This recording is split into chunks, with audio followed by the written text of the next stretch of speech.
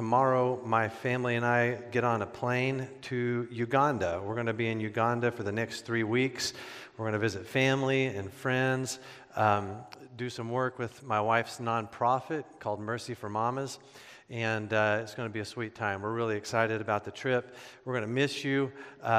Next Sunday, Pastor Steve will preach Romans 10. The Sunday after that, Pastor Mike will preach the first part of Romans 11.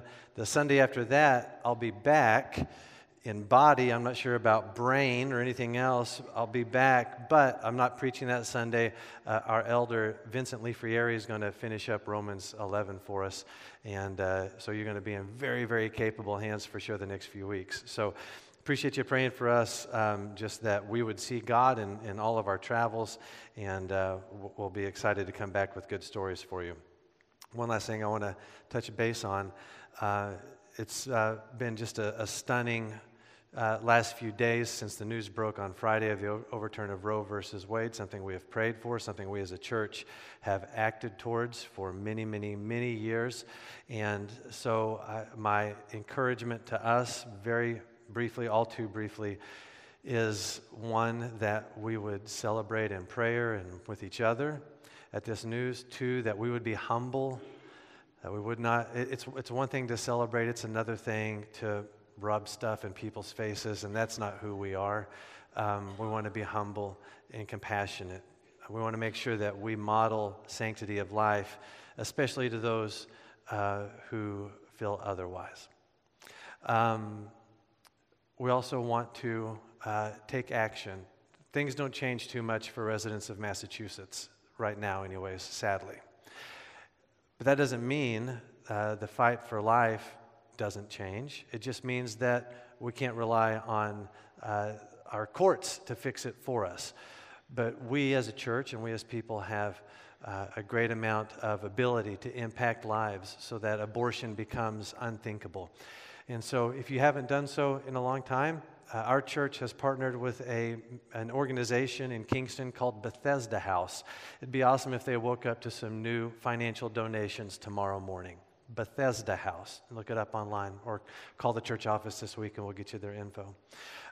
If you have not yet done so, but you've been considering it, it might be time to renew an interest in adoption or foster care. Certainly not options for every family, but it might be for yours. It might be something worth praying about and looking into, so that we have good systems in place for families in need, and also that we create the opportunity for every mother that wants to raise her own child in her own home.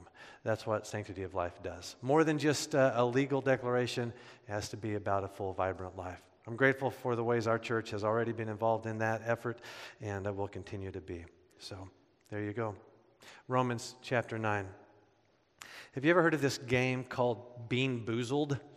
It involves jelly beans. And the way the game is played is some of the jelly beans taste awesome and some of the jelly beans taste disgusting. They are flavors that are not suitable for me to describe in this sacred space. But you spin the wheel, you eat a jelly bean, and either you get a good one or a bad one, and that's it. If the book of Romans were the game of Bean Boozled, some people would say chapter 8 is the best tasting jelly bean, and chapter 9 could be the grossest jelly bean. Aren't you glad you came to church this morning? Chapter 9 is a challenging and a difficult piece of Scripture. Not just chapter 9, but chapters 9, 10, and 11. It's not entirely just by coincidence that we've saved these chapters for the summer months when many people are traveling. But oftentimes we will finish chapter 8, we get to chapter 9, and there's a lot of turmoil and difficulty for the Bible reader. If you were to consult any sort of study material, any sort of preacher on this topic, and ask, what's Romans chapter 9 about? The regular answer you will get is that this is about election, the doctrine of election. And there's not a lot of agreement even on what that looks like within the confines of chapter 9. Two of my favorite theologians disagree vigorously with each other on how to approach and understand Romans chapter 9. And so what happens is people often use this passage just for theological debates on the doctrine of election rather than studying it within its context for what it actually has to say. The result for the Bible reader, the result for me and you, is often confusion and fear abound as we work our way through chapter 9. Well, if you want to learn about the doctrine of election, chapter 9 is certainly an essential piece of Scripture, but this chapter is not solely about election. It is a part of a broader discussion on Paul's part, and if we'll treat it that way, then it's going to make much more sense to us. In my estimation, a proper study of Romans 9 should not result in theological confusion or a terror of God or any hopelessness about the fate of those we love who are yet unsaved. But instead, I believe Romans 9 should result in the awe of God, the praise of God, and us telling the story of God. And I'll explain why I believe awe and praise and evangelism are the right responses to Romans 9 at the close of our time together. So, we're going to walk very methodically through this chapter together this morning. And it might help if I give you a little roadmap, a very simple structure of Romans chapter 9. The first 5 verses, Paul gives us a problem. And it's the problem that drives the rest of the chapter. 5 verses of problem, the rest of the chapter is an explanation of the problem, or Paul addresses the problem in 5 different ways. And so what we're going to do is we're just going to go step by step through the chapter. Normally what we do on a Sunday morning, our regular rhythm, is we'll read the whole passage together and then we'll dive into it. But this morning what I'm going to do is I'm going to read section by section as we go through this study. And so I want to encourage you to take some good notes. I will, at the end of our time, in my conclusion, I'm going to post one more slide that has all of the major teaching points on it, just to help you. Make sure you get them all down. So if you miss one, don't sweat it. You can come back to it at the conclusion of the sermon. All right? So Romans chapter 9 begins with a problem, and that's where we're going to start. First thing we've got to consider is the problem facing us in Romans 9. And the problem is this: it is Israel's rejection of the gospel. Chapter 8, so good. We love chapter 8. There's no condemnation for those who are in Christ Jesus. We are more than conquerors through Him who loved us, and nothing can separate us from the love of God that's in Christ Jesus our Lord. We go from that mountaintop to a hard pivot to intense grief over the spiritual state of Paul's fellow Jews. So I want you to look at how Paul describes his grief in verses 1 through 5. Look at your Bible with me. Paul writes this: I speak the truth in Christ. I am not lying. My conscience testifies to me through the Holy Spirit that I have great sorrow and unceasing anguish in my heart. For I could wish that I myself were cursed and cut off from Christ for the benefit of my brothers and sisters, my own flesh and blood. They are Israelites. And to them belong the adoption, the glory, the covenants, the giving of the law, the temple service, and the promises. The ancestors are theirs. And from them, by physical descent, came the Christ, who is God over all, praised forever. Amen. What's the source of Paul's grief? Well, Paul is grieving Israel's large-scale rejection of the gospel. You'll remember in our study of Romans, we've referenced multiple times the makeup of that specific church. That group of believers in and throughout the city of Rome was made up of a significant number of Gentiles who believed the gospel and a small number of Jews who believed the gospel. And that was true for the church at large on Paul's day. And so Paul's grieving the state of affairs. And look at how intense his grief is. In verse 1, he makes sure that we understand that what he's about to tell us is not only the truth, but it is hugely important. His sorrow is great, his anguish unceasing. Isn't it interesting that the same man who told us to rejoice always also describes himself as having unceasing anguish? It's interesting that the human heart can carry both of these sentiments. His grief for Israel is so great that if he could, he would forfeit his own salvation if it meant more of his own flesh and blood could be saved. His grief for Israel is intensified when he thinks about all the advantages they've had in knowing the heart of God and His gospel. And he lists 8 different advantages. Starting in verse 4, he says, look, the people of Israel are the adopted children of God. They know God's glory, the covenants, the law, the temple service, God's promises, the spiritual ancestors. But they have one final, ultimate advantage that belongs to them and only to them. It is that the anointed Savior of mankind comes from them. He is Jesus the Christ.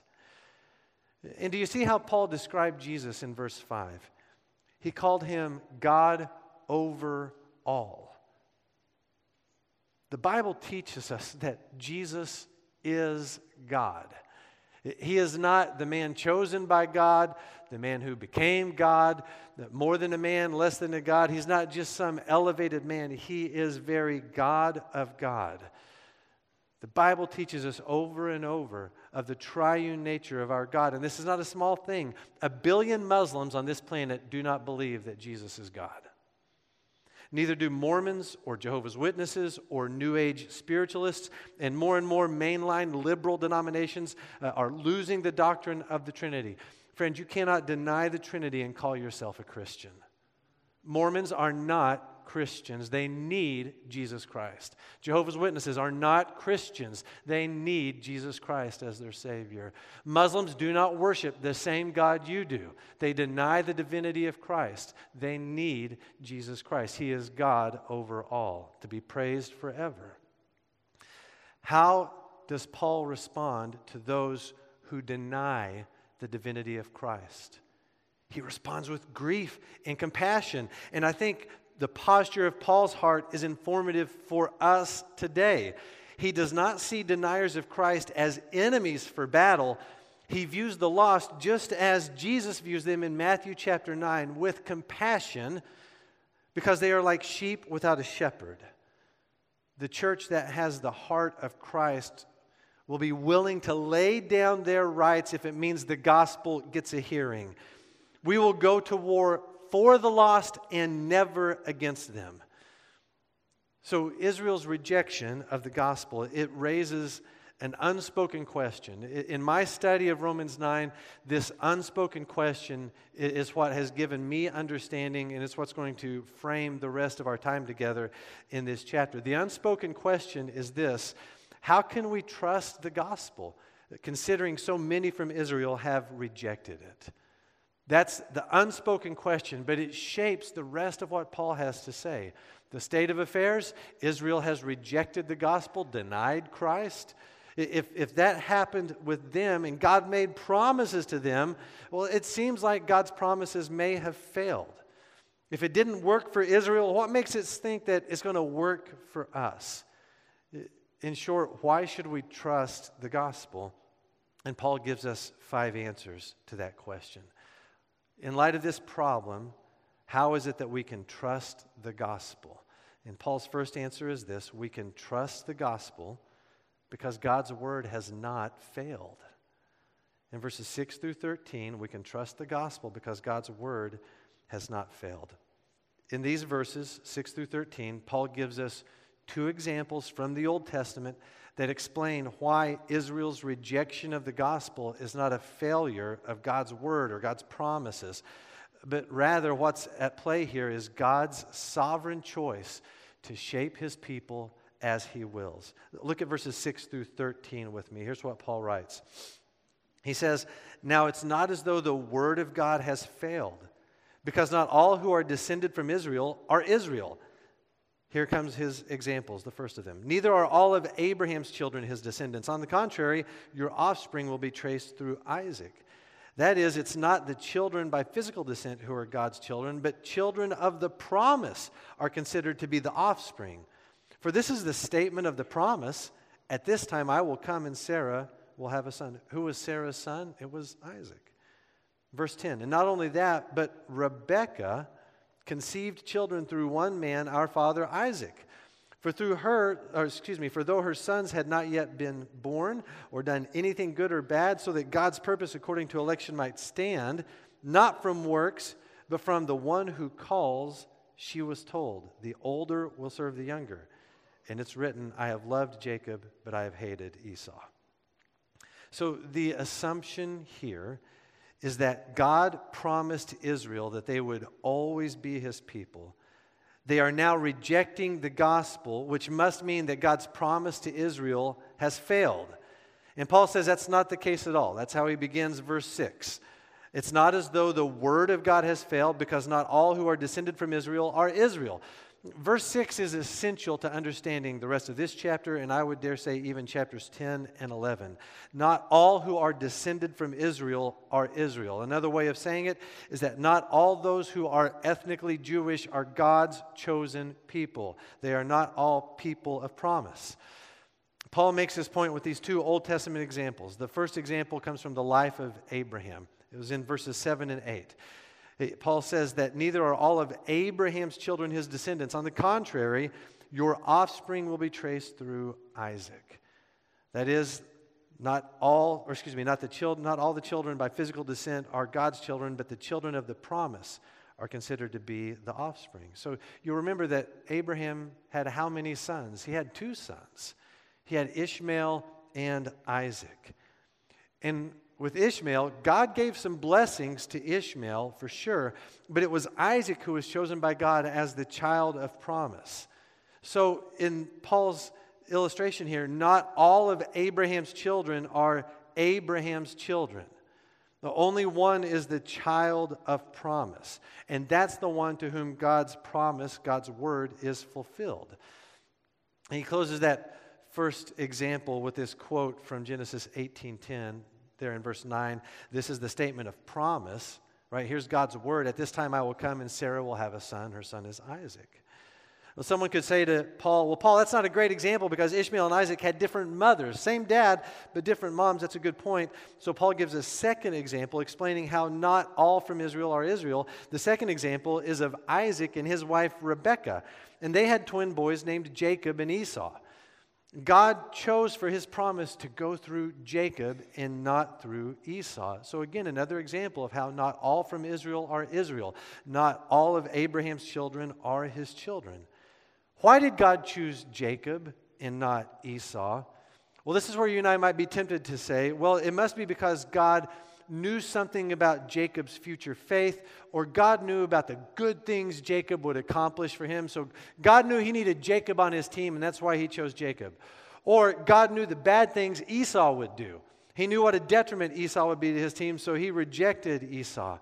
But Paul goes to great lengths here to make sure that we understand God's choice of Jacob had nothing at all to do with Jacob. In verse 11, Paul says God chose Jacob before they were born, before they had done anything good or bad. And Paul says that God chose Jacob in this way so that his freedom to include within his people anyone he wants might remain uncompromised. In verse 12, Paul explains that God's choice was unconventional because he chose the younger son instead of the older son. Again, not because of anything God saw or foreknew about the two boys, but only because of his sovereign right to shape his people as he wishes. So then we get to verse 13, and that's when we hear the metaphorical record scratch. Verse 13, it's written, I have loved Jacob, but I have hated Esau.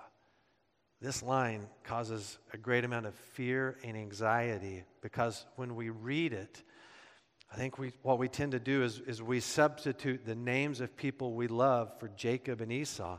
And we hope and pray that God loves them and doesn't hate them, or that God loves me and doesn't hate me.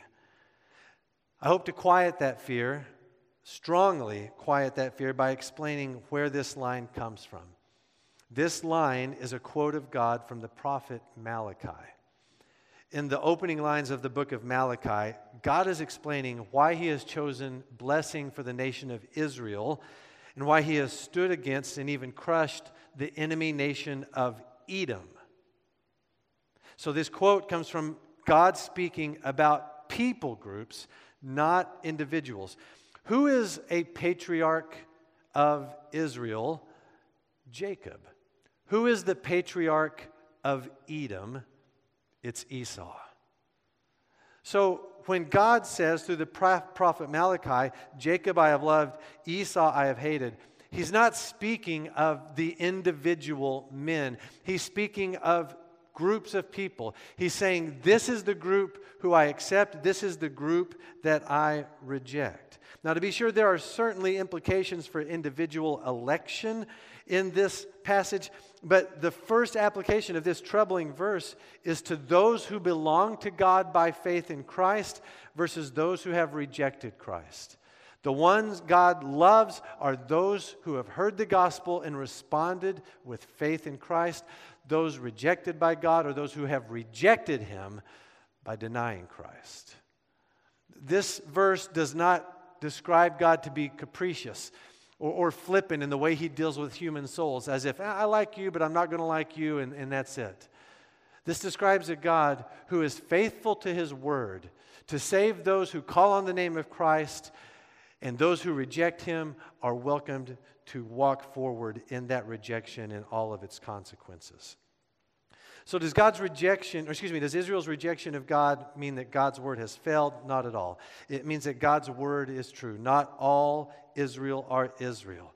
Remember what Paul told us back in Romans chapter 2, that circumcision is not of the flesh, but it's of the heart. True Israel are those who put their faith in Jesus. Those who trust in Christ are those whom God has chosen according to His sovereign, compassionate grace. And the idea that God has a chosen people, of course, it's not original to Paul. He takes it from the Old Testament. He also takes it from Jesus Himself, who said in John 13:18, I know those I have chosen. Those who are chosen are those who believe. So this should create great humility in us to know that we who believe are those who are chosen by God, not because of what we would do or accomplish or the sin we would avoid, but only because of God's sovereign, compassionate grace. No one gets to thump their chest in the face of the world and say, look how favored I am of God and you are not. Salvation is all of God's grace, not through any merit of our own. Listen to what Charles Spurgeon had to say about the doctrine of election. He described it this way. He said, I believe the doctrine of election because I am quite sure that if God had never chosen me, I should never have chosen Him. And I am sure He chose me before I was born, or else He never would have chosen me afterwards. And He must have elected me for reasons unknown to me, for I could never find any reason in me why He should look on me with special love. So I am forced to accept that doctrine. So knowing that those who believe are the elect of God should not only create in us humility, but also hope in our evangelistic praying and efforts. Romans 9 should never leave you destitute for the sake of those whose salvation you are praying for, but it should give you courage to know that God is true to His word. Those He's predestined, He calls, and those He calls, He justifies. So God's word succeeds in saving those who call on Christ through faith. We can trust the gospel because God's word has not failed. The second reason we can trust the gospel is because God is not unjust. God's word hasn't failed. God Himself is not unjust. So Paul raises another question in verse 14. Look at what he says in verse 14. He says, what should we say then? Is there injustice with God? So is it unjust of God to reject those who reject Christ, but to accept those who put their faith in Christ? Is it unjust of God to say to Israel, you must put your faith in Christ to be saved, or else you will face judgment? Is that unjust of God? And Paul's answer is absolutely not. You see, the problem here is not with God's exercise of justice, but with our understanding of justice. And so Paul explains that God's mercy to believing Jews and Gentiles does not negate His justice. Look at how Paul argues this, starting in verse 15. He says, for God tells Moses, I will show mercy to whom I will show mercy, and I will have compassion on whom I will have compassion. So then it does not depend on human will or effort, but on God who shows mercy. For the Scripture tells Pharaoh, I raised you up for this reason, so that I may display my power in you, and that my name may be proclaimed in the whole earth. So then he has mercy on whom he wants to have mercy, and he hardens whom he wants to harden. So Paul explains God's justice to us by taking us to Moses and Pharaoh to help us see that mercy and judgment are both components of God's justice. So in verse 15, Paul quotes from Exodus 33, where God said to Moses, I'll show mercy to whom I'll show mercy. I'll have compassion on whom I will have compassion.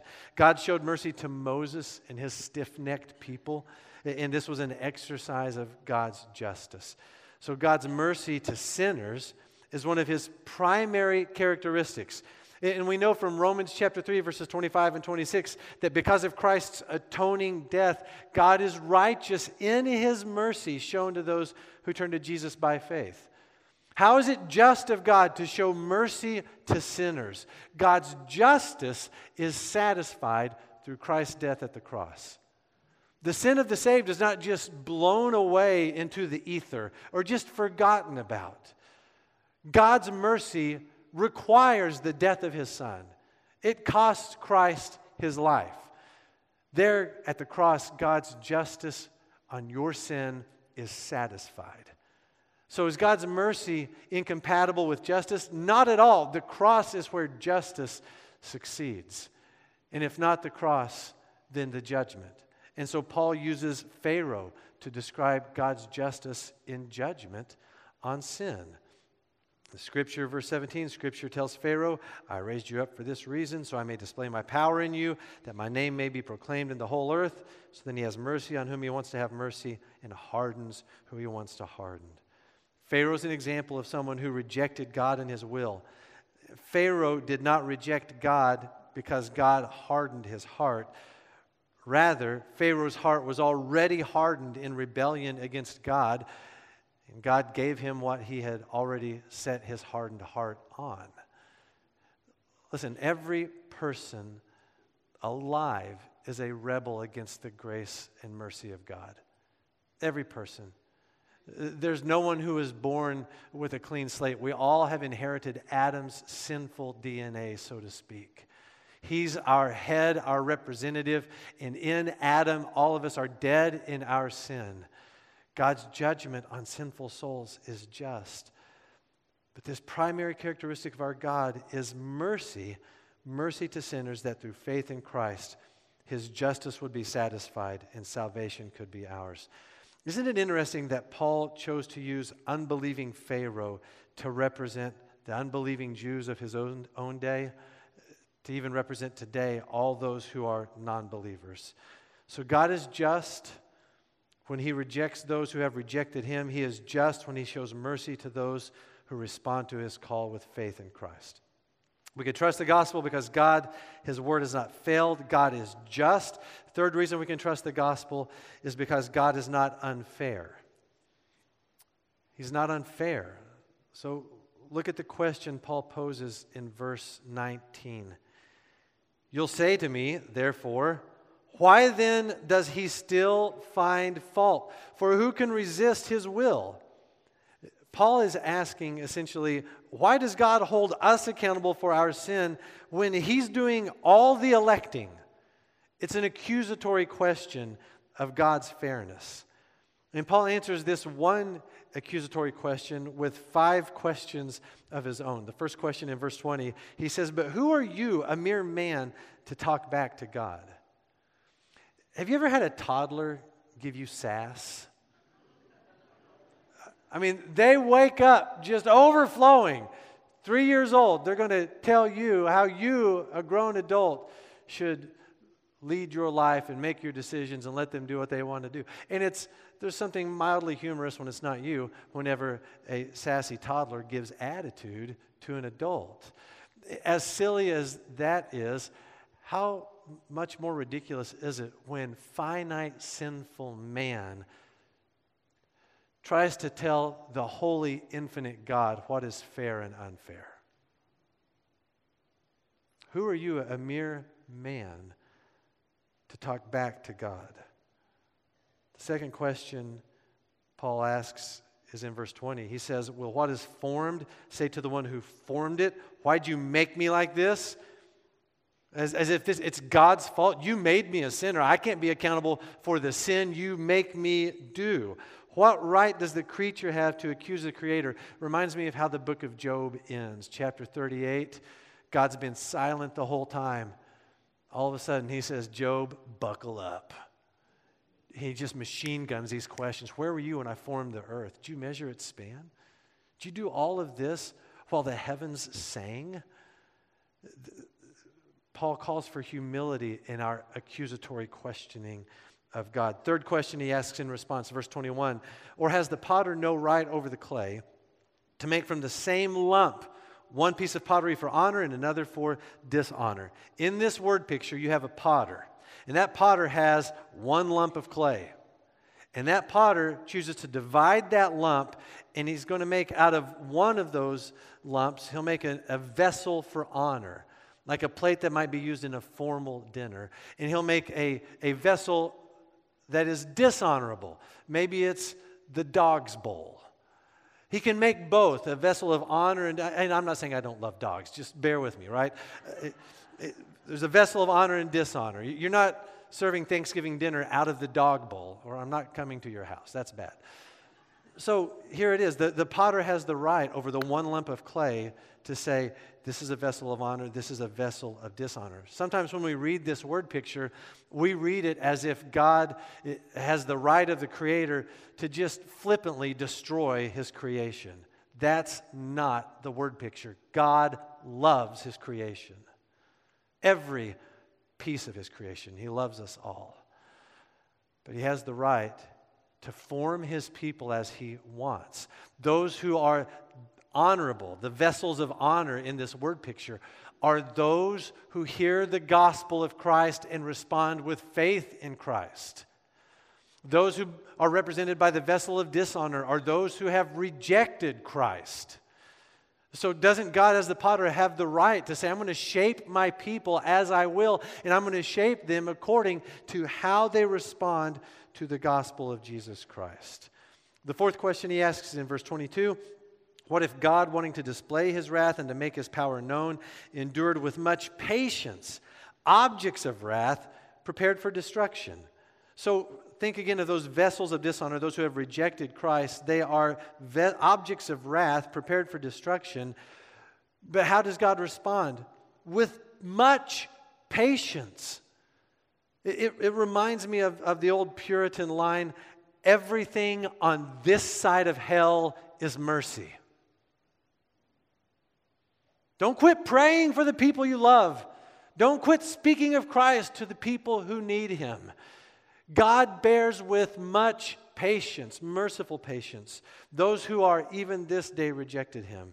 And then Paul's fifth question in response to the charge of God's unfairness is in verse 23. What if He did this to make known the riches of His glory on the objects of mercy that He prepared beforehand for glory?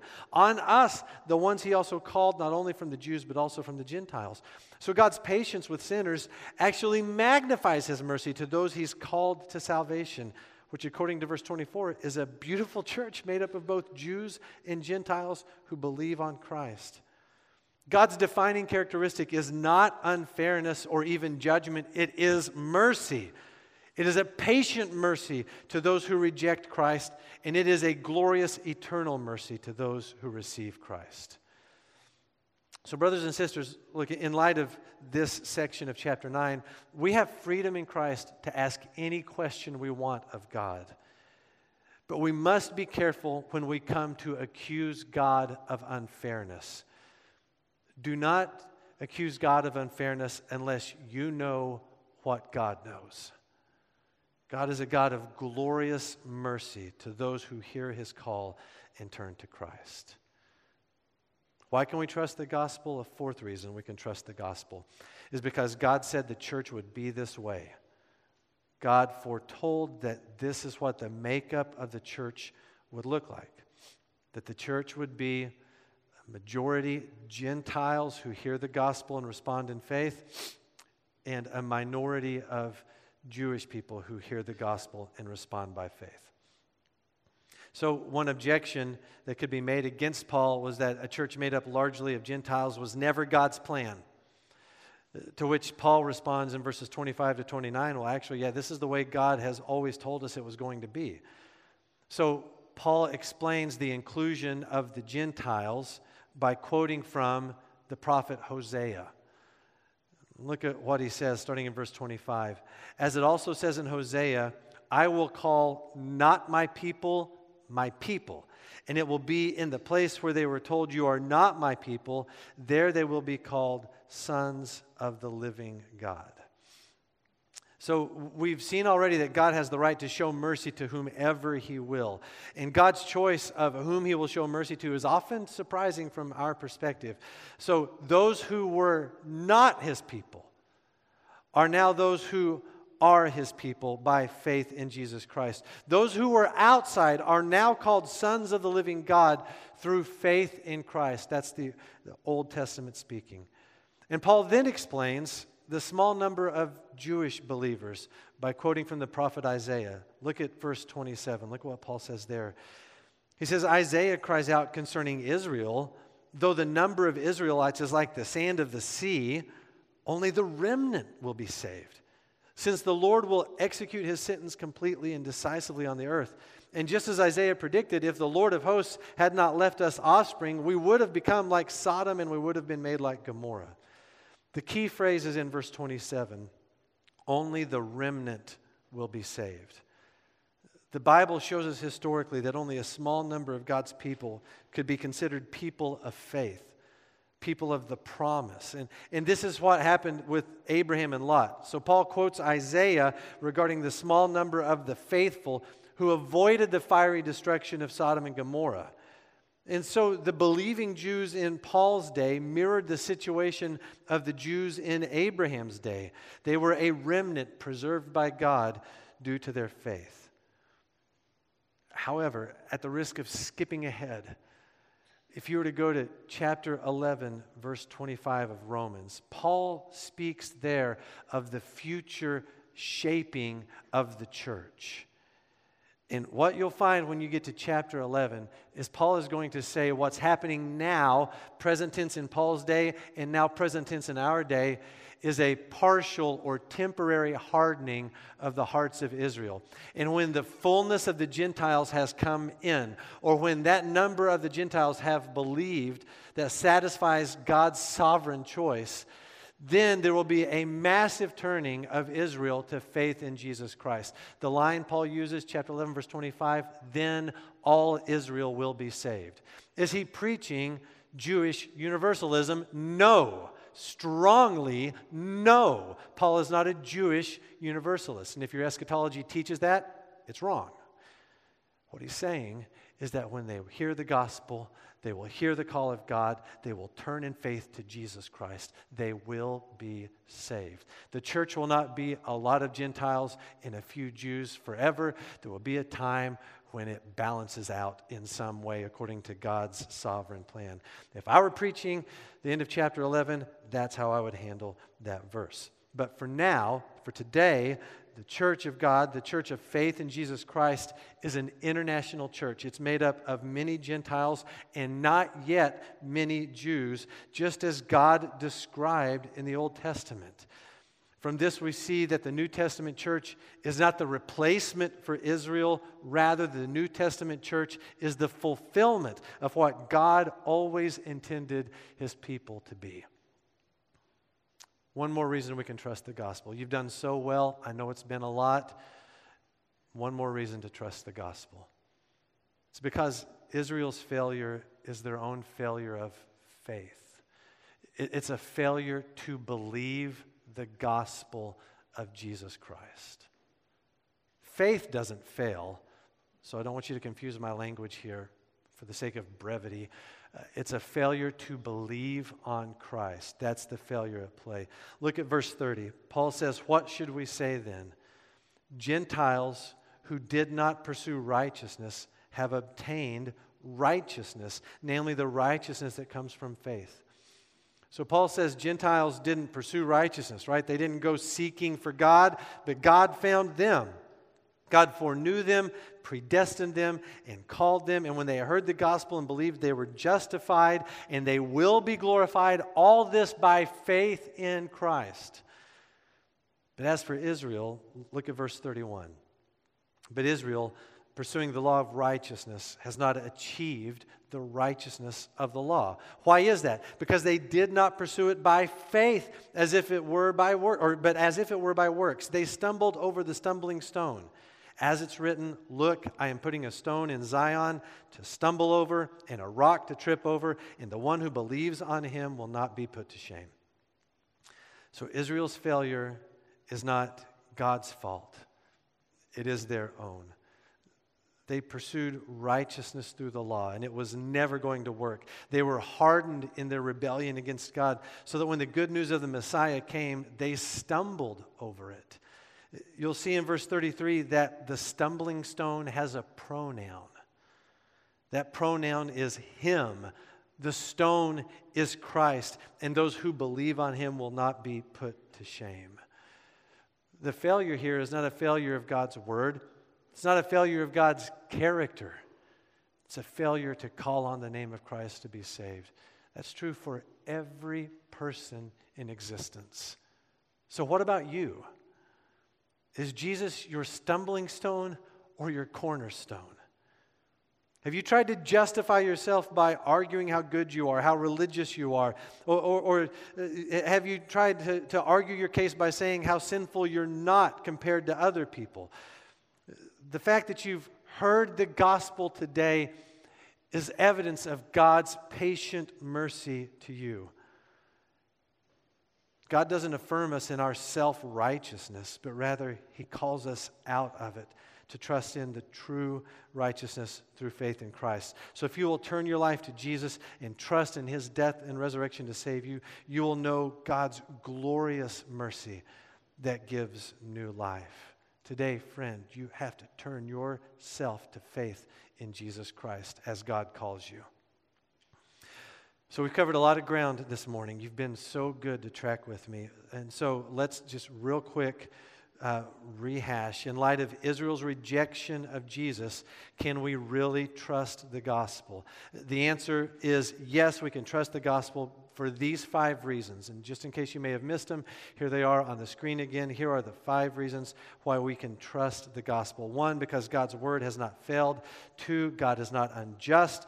3, God is not unfair. 4, God said it would be this way.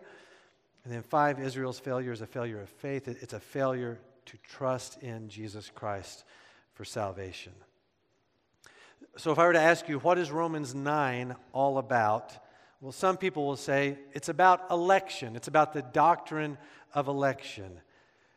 And I mean, election is certainly here.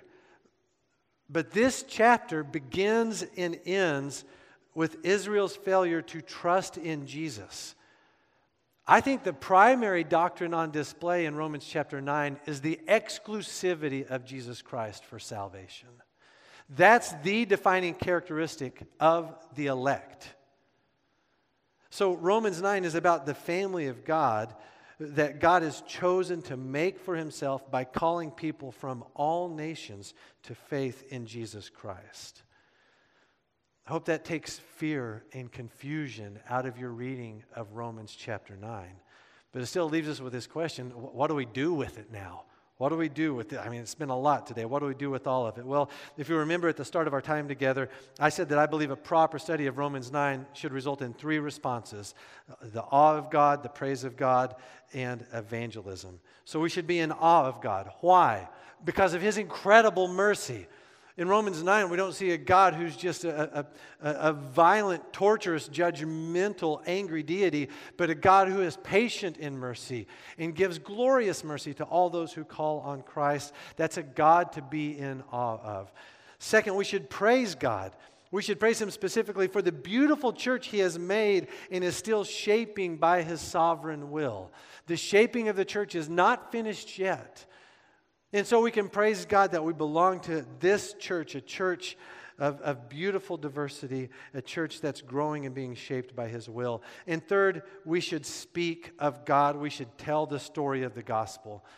Friends, if chapter 9 doesn't put a fire in your bones to have gospel conversations, then you need to read it again, and you need to buckle up for chapter 10. This chapter gives us the sure hope that all those who are called by God, who hear the gospel, and who call on the name of Christ will be saved.